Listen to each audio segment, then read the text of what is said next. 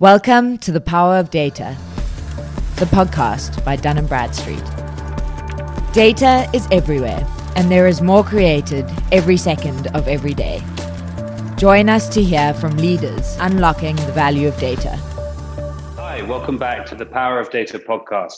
Today, I am delighted to be joined by Catherine Baker, who is Dean at the University of Chicago Harris School of Public Policy. Welcome, Catherine. Thanks for having me. Well, it's an absolute pleasure. And we first spoke, it can't have been far off a year ago, before all of this madness entailed. And actually, the small silver lining is that we've been able to get this podcast recording in without having to meet in person. Whilst that would have been a pleasure, it means that we can get it done far sooner than I would have been in Chicago. A small blessing.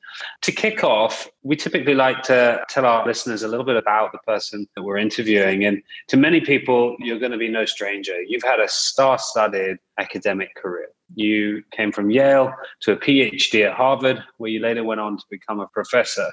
And your speciality is in health economics, where you were also used for your expertise on the White House Council of Economic Advisors, specifically the Medicare Payment Advisory Commission. And then just a couple of years ago, became the Dean at the Harris School of Public Policy of the University of Chicago.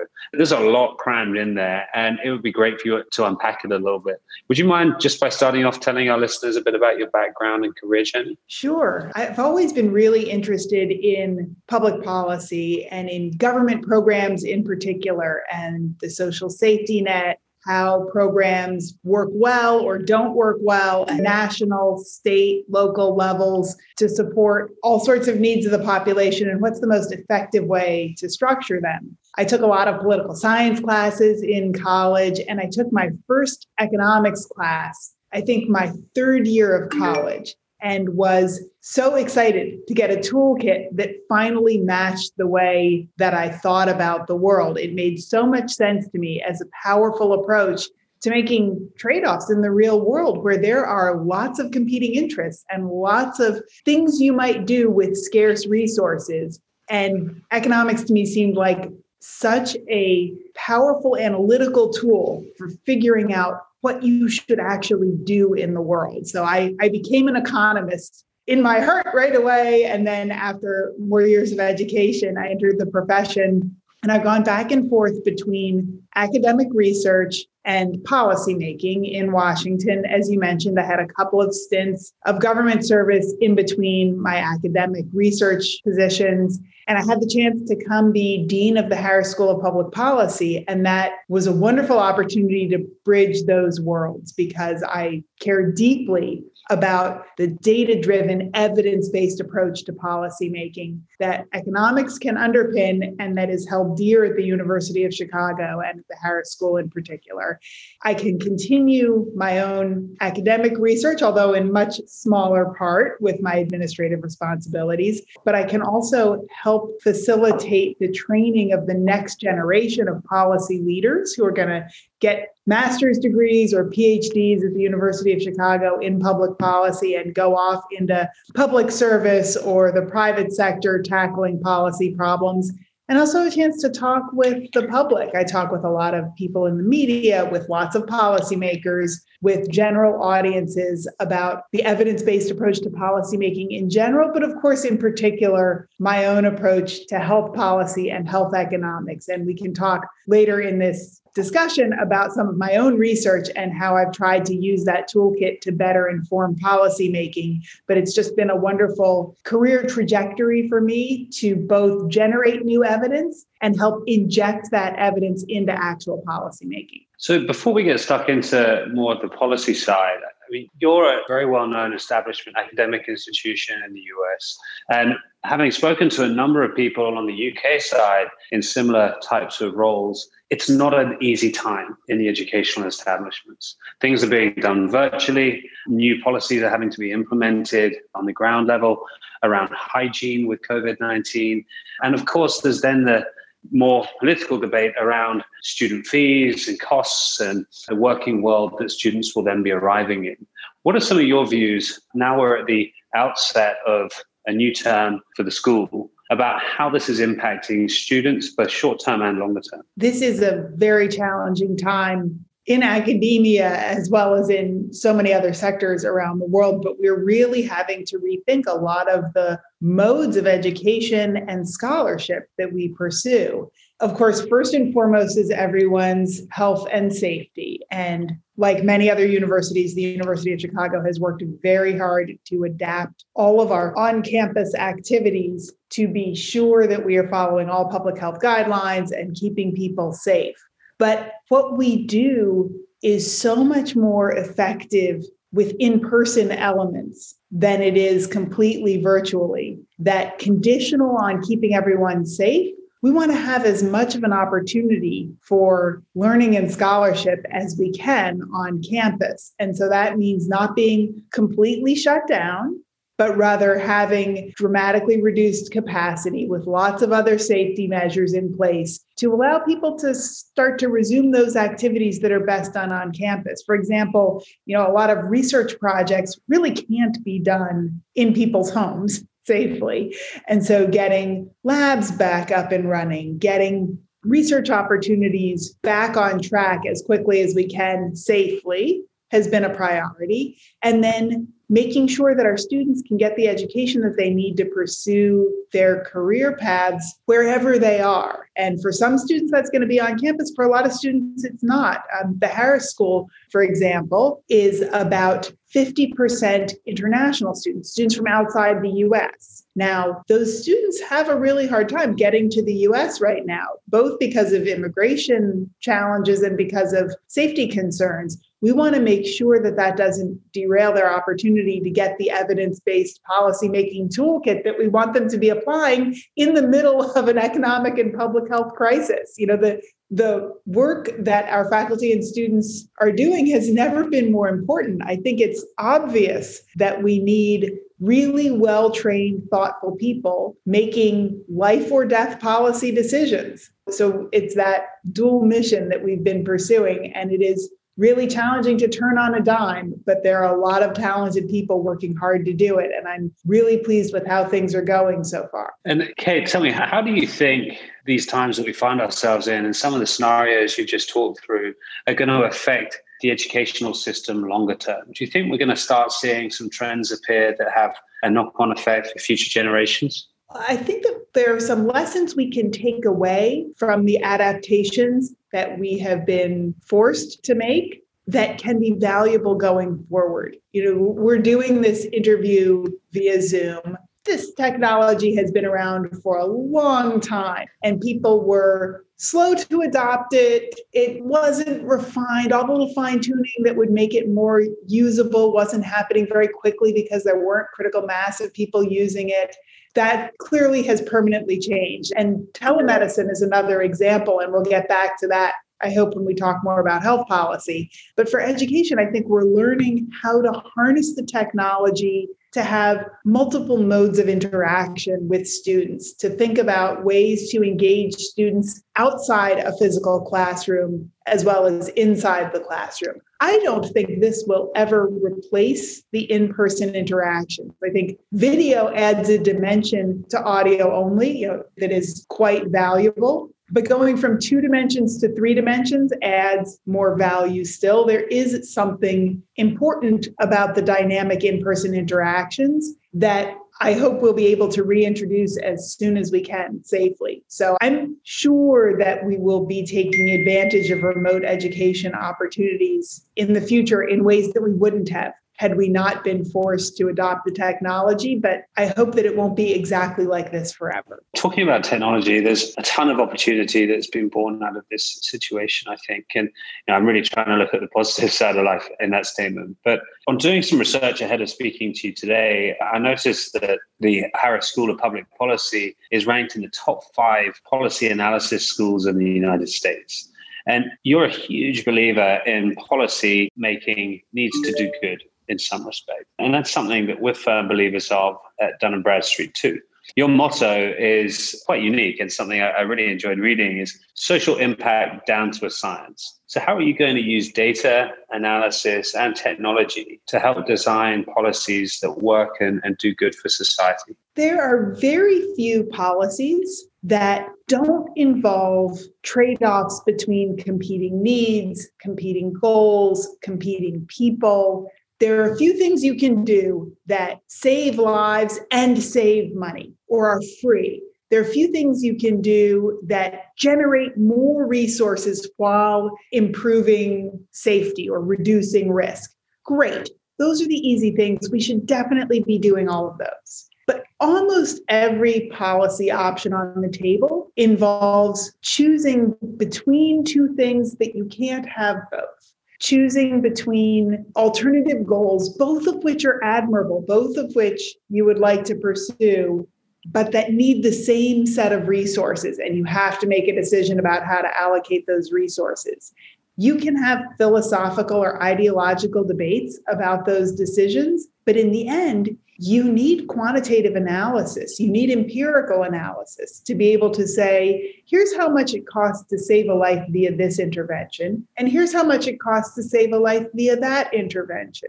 I'm going to choose the one that's more cost effective. Or here's how much good I can do in improving housing for this population with this set of resources. Here's how many people I can feed with that set of resources. Now, economics can't tell you which you care more about, housing the homeless or feeding the hungry. You have, as a voter or as a policymaker, to look at your own priorities and decide what's most important to you.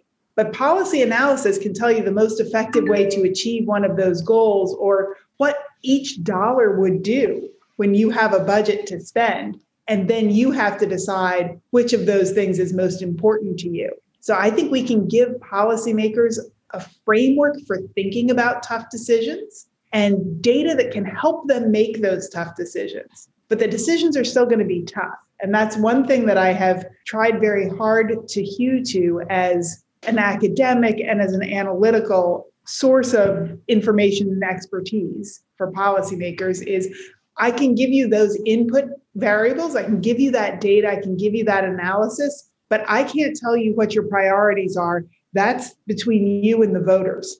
And that's a line that's hard to walk. I think of myself not as an advocate for a particular position or a particular set of people. I'm glad there are advocates out in the world. That's not my role. That's not my best value to add to the system.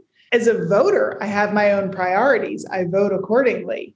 But it's not up to me to decide what a policymaker should prioritize. It's up to me as an analytical expert to say, here's what happens if you do A, here's what happens if you do B. Here's how you could achieve this goal with the most bang for the buck in terms of your resources. But I can't tell you what your goal is. It's so funny to hear you talking about all these enormous truisms of public policy design. And I was speaking earlier to Neeraj Sahai, our international president, who actually was kind of the person that introduced us originally. And we were talking about how hard it must be to advise on and design public policy in today's day and age. I mean, you see it in the political arena every day at the moment. It's incredibly challenging as everyone has their own opinion that's subjective ultimately and based on their beliefs of what they think's best.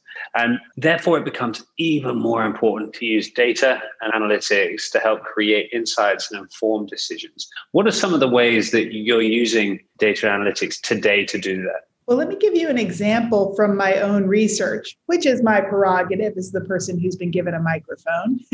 My own work in health policy is largely within the U.S. I study the U.S. healthcare system. And we have this program called Medicaid that is intended to provide healthcare for certain parts of the population, low-income people who fall into certain demographic categories, pregnant women, disabled people. It's a social safety net program for largely low-income populations. It is a partnership between the federal government and the state governments. And so there's a lot of variation state to state in what the eligibility criteria are for the program, what benefits it covers, how it's structured, how it pays healthcare providers. So it's a real patchwork. And in a lot of states, before Obamacare or the Affordable Care Act in 2010, a lot of states chose not to cover poor people with Medicaid unless they fell into some very narrow demographic categories like being pregnant women or nursing mothers or children under a certain age and income level. But if you were an able-bodied adult living in poverty, you weren't necessarily eligible for Medicaid, and lots of states chose not to cover those populations. Then the Affordable Care Act came along and said states had to cover those populations under 100% of the poverty level. Then the Supreme Court said, well, no, actually, it's optional for the states. And so there's been this back and forth between the federal government and the states and decision-making at the state level about whether to cover poor people through this Medicaid program, whether they are disabled or not, to cover all people under the poverty level. We wanted to provide policymakers with information about what that does to people's health, their financial security, their healthcare utilization, all sorts of things that having health insurance might affect. There's a raging debate about universal health insurance in the US, and different countries have made very different decisions about their healthcare system. Well, one US state had a waiting list for its Medicaid program, and this was before the Affordable Care Act. So a lot of states weren't covering these populations at all. The state was Oregon. It decided the best way to allocate a limited number of spots in its program was drawing names from the waiting list by lottery. They didn't do it because they wanted to generate information for policymakers. They did it because it seemed fair when they had a limited number of spots, but it generated a randomized controlled trial of a major public health insurance program inadvertently. So when they drew names by lottery, the people whose names were drawn were a treatment group, and the people whose names were not drawn were a control group. And this gave us the chance to give policymakers the kind of robust information about what health insurance actually does that they hadn't had before. And you think health insurance has been around forever. Medicaid in the US has been around for 50 years or more. How do we not know what health insurance does? Surely this is known. But it's the kind of inference problem that is very hard to solve in the absence of an experiment like this, because the kind of person who has health insurance is fundamentally different from the kind of person who doesn't have health insurance in lots of ways besides just the health insurance. For example, I've mentioned that you get on Medicaid by being low income. Well, being poor is hard on your health in lots of ways. If you didn't take that into account properly, you might think that Medicaid was actually harming your health because people on Medicaid are in worse health than the uninsured. But it's not that Medicaid is harming their health necessarily. It may be that being poor is harming your health, and poor people are eligible for Medicaid. So that gives you just some flavor of why it's hard to know in the absence of a randomized controlled trial what Medicaid actually does. Here we had the opportunity to study that because of this waiting list in Oregon, and we generated a wealth of information that policymakers are still using to assess the consequences of expanding Medicaid in their state, because lots of states are still wrestling with this in the US. It just goes to showcase how important I think having multiple data sources, high quality analytics and perspective is on this stuff.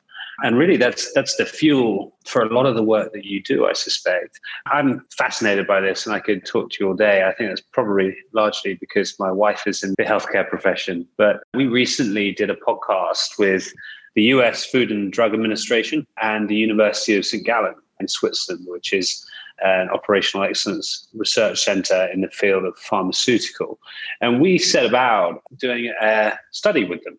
The podcast was talking about the study where we were helping them understand pharmaceutical quality management practices globally and combining Dun & Bradstreet's unique data sources and an unmatched base of knowledge about those global manufacturers, combined with the University of St. Gallen's pharmaceutical expertise, combined with the US FDA's requirements. But bringing together and fusing that expertise with an unrivaled data set was an essential component and is an essential component to getting the right output.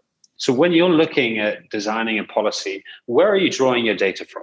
What studies are you conducting to ensure the richest possible output? Well, there are a lot of issues embedded in your question. I think in some ways we're the proverbial drunk person looking for keys under a lamppost because that's where the light is. That's a great analogy, by the way. I've never heard that before. Our ability to answer questions is inherently limited by the data that we have. I started off by saying how so many of the key policy questions are empirical. And of course, there are all sorts of ethical and philosophical questions that you can wrestle with. But in the end, when you're making policy, it is specific and often quantitative, and you need data to answer the questions about what that policy is likely to do. Now, there's a dilemma because sometimes you need to make policy decisions in the absence of any data at all. And that's really challenging. Say when there's an emerging pandemic and your data is lagging what's happening in the real world in a novel situation. You never, though, have perfect data. You're always making policy decisions without all the data you wish you had. And so there is a challenge to policymakers to make decisions under uncertainty. And there's a challenge to analysts to give policymakers the correct sense of certainty that the data can provide. It's not helpful to say, well, you never know, because you never know anything with 100% certainty. And neglecting to give policymakers information until you're really, really, really sure just means they'll be making policy in a vacuum. So that's a little aside on the challenge of decision-making under uncertainty. But we have more data available to us now than ever before. And there are more things that we can do with that data as computing power has been growing at the same exponential rate that data availability has. So we have the ability to do a lot more predicting than we could before, given machine learning, artificial intelligence, the big data sources that are available to us that are necessary to feed into those algorithms. We can do a much better job at extracting signal from the sea of noise that data sets often present. I'm most familiar with data that's available on the healthcare side, of course, but it's not unique to that realm. But we now have all of these claims data that show the services that people consumed. And then we have much more granular information about their health outcomes. And we can marry that data to information about the social determinants of health, people's living conditions, their histories, their families. So all of that gives us the opportunity to do much more targeted allocation of resources than we had in the past. But the problem is with so much data and so much computing power, you can also generate a lot of garbage with garbage in, garbage out kind of algorithms. If you don't understand the underlying processes at work, it's easy to find some signal and misapply it to generate a policy that will not have the effects that you're positing that it will. And so there's a real value to bringing together those prediction tools with deep understanding of causal inference. And I do think that economists have taken causal inference seriously for a long time. And there are lots of others who do too, but I think that we're ahead of some other social sciences in generating the mechanics that help you understand what a policy change is likely to do. And machine learning alone can't do that, even though it's this shiny, new, powerful tool that people are very excited about and has all sorts of value in targeting resources and in generating hypotheses and in understanding which populations we should be thinking about in which way. But understanding how changing one parameter is going to affect the downstream outcomes that you care about, that requires some very careful thinking about causal inference. And again, the University of Chicago, I think, we have a real history of dedication to that analytical framework that can be layered on top of the non-parametric machine learning prediction models. Fundamentally, you need the parameters at some point to be able to make policy. It's interesting. We talk about resource allocation, and just recently I was having a debate with Dun & Bradstreet's chief data scientist. It's always fun to get in a debate with, particularly if you don't enjoy winning debates, because I never do with him. But we spoke about the impact that has happened in, 2020 on public and private healthcare, And every healthcare system around the world has been put under crazy pressure from coronavirus. And I think we've learned a lot through the process. But reading recent research, it said that 65% of Americans are more concerned about having access to affordable health insurance since the onset of coronavirus. But if you look at recent figures, you've got over 12 million people now unemployed. And in many of those cases, they've lost their employer-sponsored healthcare. So how are you seeing this changing dynamic? And how do you think it's going to impact public-private healthcare? One of the real challenges in the U.S. healthcare system is the patchwork nature of where people get their health insurance. So I talked a little bit about Medicaid, which is for low-income populations. We have Medicare for people who are over 65. But the vast majority of non-elderly, non-poor people in the U.S. who have private insurance are getting it through their employer. There's a growing non-group market or health insurance exchange generated by Obamacare or the ACA or augmented by that law. But most people who are not covered by Medicare or Medicaid who have health insurance get it through their job or their spouse's job or their parents' job. And that is a particular problem when you have a public health crisis in the middle of an economic crisis where people are also losing their jobs. And so people are potentially losing their health insurance at a moment when it is most important for them to have access to affordable health care. This is a real challenge for people's health and well-being, first and foremost, but it also highlights the frictions in the labor market that are generated by having health insurance tied to employment. People studied for many years before the pandemic the role that fear of losing your health insurance plays in inhibiting job mobility. You don't want to change jobs because you don't want to lose your health insurance. The mobility of the US labor market, the fluidity of it has been a real asset in moving people to growing industries and having a really dynamic economy and a dynamic labor market. So this bundling of health insurance and jobs can be problematic on multiple levels, but it's particularly problematic in the middle of a pandemic. Now, there are opportunities for people to enroll in other forms of health insurance when they lose their jobs. You can enroll in these health insurance exchanges that were facilitated by Obamacare or the ACA. You may become eligible for Medicaid. You may be able to purchase private insurance outside of the exchanges, but it just highlights the challenges of the patchwork system, and I think gives some impetus to those who advocate for policies that make it easier to bring your health insurance with you when you change jobs. I have 1,000 questions. Most of them are actually down the path of insurance, which is probably less appropriate for right now. But let's just bring it back to a little bit more of a generalized question. And it's something we've covered off a little bit, but I'm keen to get back to basics towards the end of this podcast. When it comes to informing and advising on policy, what type of data is most valuable to analyze for you? And how do you approach it? I don't think there's a single answer to what type of data is most valuable. There are so many new data sources available that open up new opportunities for us. So there's huge return to the really granular data that we get from administrative records on healthcare or employment. You know, the administrative records data that's collected for some other purpose has this advantage of being both more detailed than people can self-report when you survey them, and often more complete in terms of covering 100% of the relevant population, which never happens in a survey.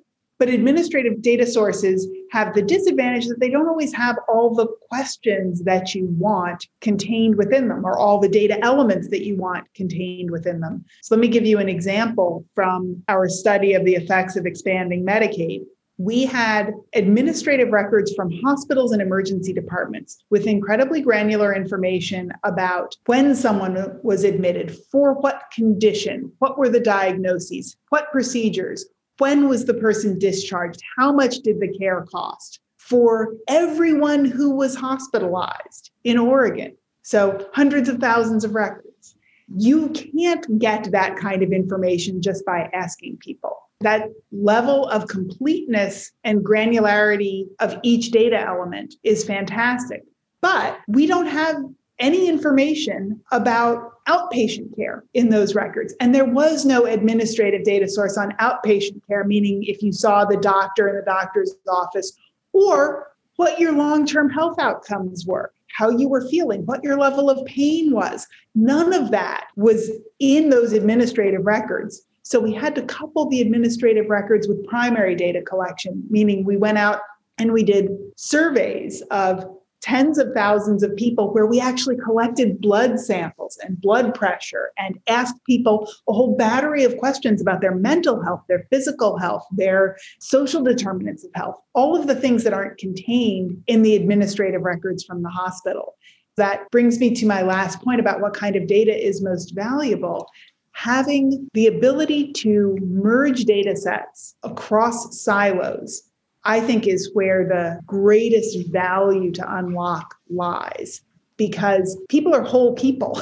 They have experiences across settings and across domains that affect all of the outcomes that we care about as policymakers.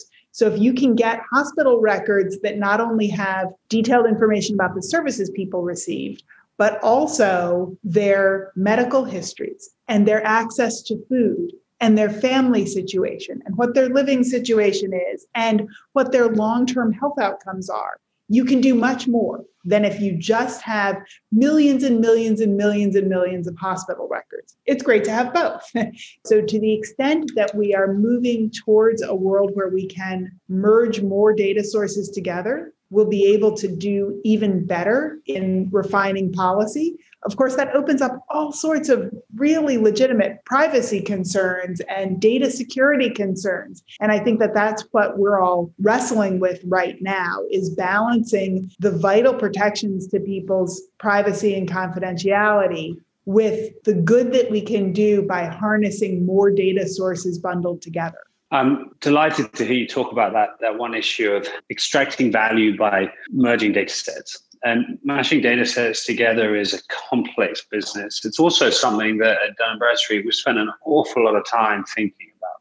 Our clients need to do a number of things. They need to understand insights that they can infer from multiple data sets. They need to then also be able to share those findings across different silos within an organization or a government group or an educational establishment. And so some of the things that we've been focused on to address those exact problems include one of our new products coming to market that allows you to do investigations and to share that within an organization to break down silos and to ensure that those insights are maximized within an organization. And then one of the big initiatives that we've been focusing on over the last 18 months is building a market-leading sandbox that we call the Analytics Studio. And that allows you to mash different data sets together in a way that wasn't possible before. It's a data scientist's dream. And so I'm really pleased to hear you talk about that, because those are areas that are of paramount importance at Dun & Bradstreet.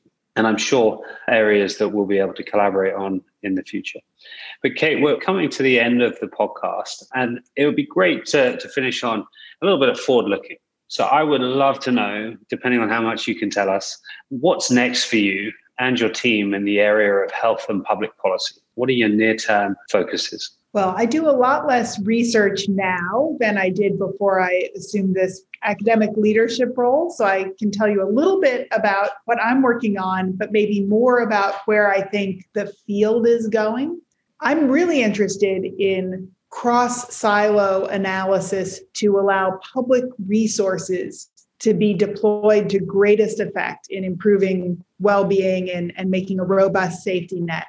So if we're going to capture those opportunities, policymakers need to be able to think across silos of traditional departments like housing, transportation, health, education, because resources invested in one may affect outcomes in the other. And the way that we budget in the US, I think, is a real barrier to thinking broadly about population well-being. If you spend money on education, you may improve health outcomes. The person in charge of education has neither the budget tools nor the incentives to follow up on that and focus on that. So if we're going to let policymakers think more broadly, we need to couple budget flexibility with accountability. or we're going to lose focus of those public resources on the outcomes we really care about.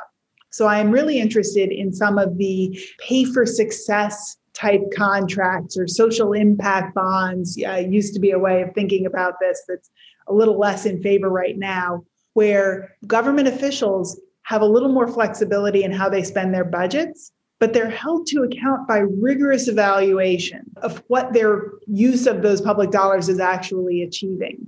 And I'm working on one project with a different state in the US, evaluating the effect of home visiting services for low-income pregnant women on the health and well-being of the mother, of the child, but also the economic outlook for the family, whether they are engaging with the labor market, whether their kids are ready for school, whether their interactions with the criminal justice system, whether their substance abuse problems that are being addressed more effectively. If you can evaluate those outcomes using a rigorous randomized controlled trial framework, you can spend health dollars on services that may improve education and vice versa.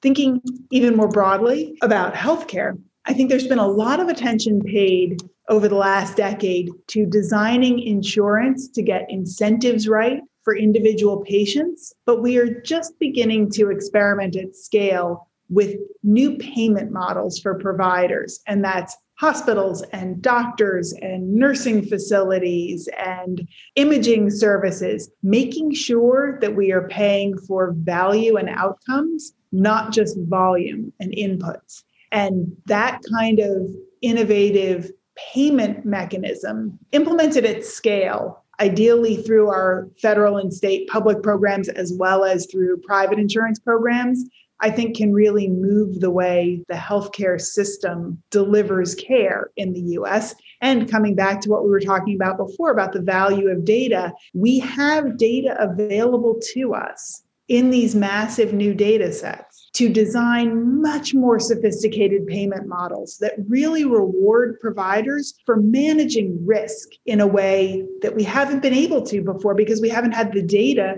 to underpin the sophisticated payment model. So I hope that we will be making big advances in refining our healthcare system through marrying the really rich data with the reward for better patient management for overall patient risk and health outcomes. That's been perhaps the most insightful part of today's conversation, and I love it. It aligns perfectly to Dun & Bradstreet's perspective on being value and outcome oriented rather than volume oriented. I think that's a really profound way to end this podcast. But before we do, I want to ask you one more question. I wasn't going to, but then I always wonder when speaking to such a brilliant academic mind, I love to know who's influenced the people we're talking to through their careers. So who have some of your mentors and greatest influences been through your career? Well, I'm glad to have the opportunity to mention one of my thesis advisors and a wonderful mentor throughout my career, Marty Feldstein, who unfortunately died about a year ago and really was a model for so many people in the profession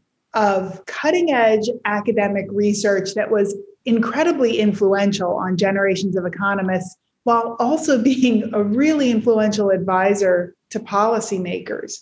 And Marty was a lifelong engaged advisor at national, state, international levels, but also really moved the field forward and built institutions. He was the president of the National Bureau of Economic Research for many years and was responsible for its growth and eminence in a way that defined the whole profession. And so I benefited enormously from his generosity of mentorship and time and attention, and always looked up to him as somebody who had such profound influence, not only on how economists think about things, but how policymakers use those insights in generating policy. So I feel very lucky to have had Marty as a mentor and advisor, and he is sorely missed by many. Well, thank you so much for sharing that. And sounds like Marty had a profound impact on the way you've conducted your career and I guess how you will conduct it going forwards.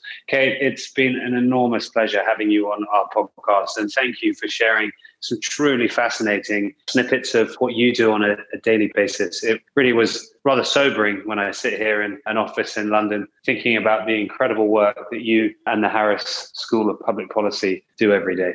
Thanks for joining us on The Power of Data. Well, thank you so much for having me and good luck to you in your work. Find out more about how Dun & Bradstreet can help your business be better. Contact us at marketinguk@dnb.com. And remember to subscribe on Apple Podcasts, Spotify, and Google Podcasts.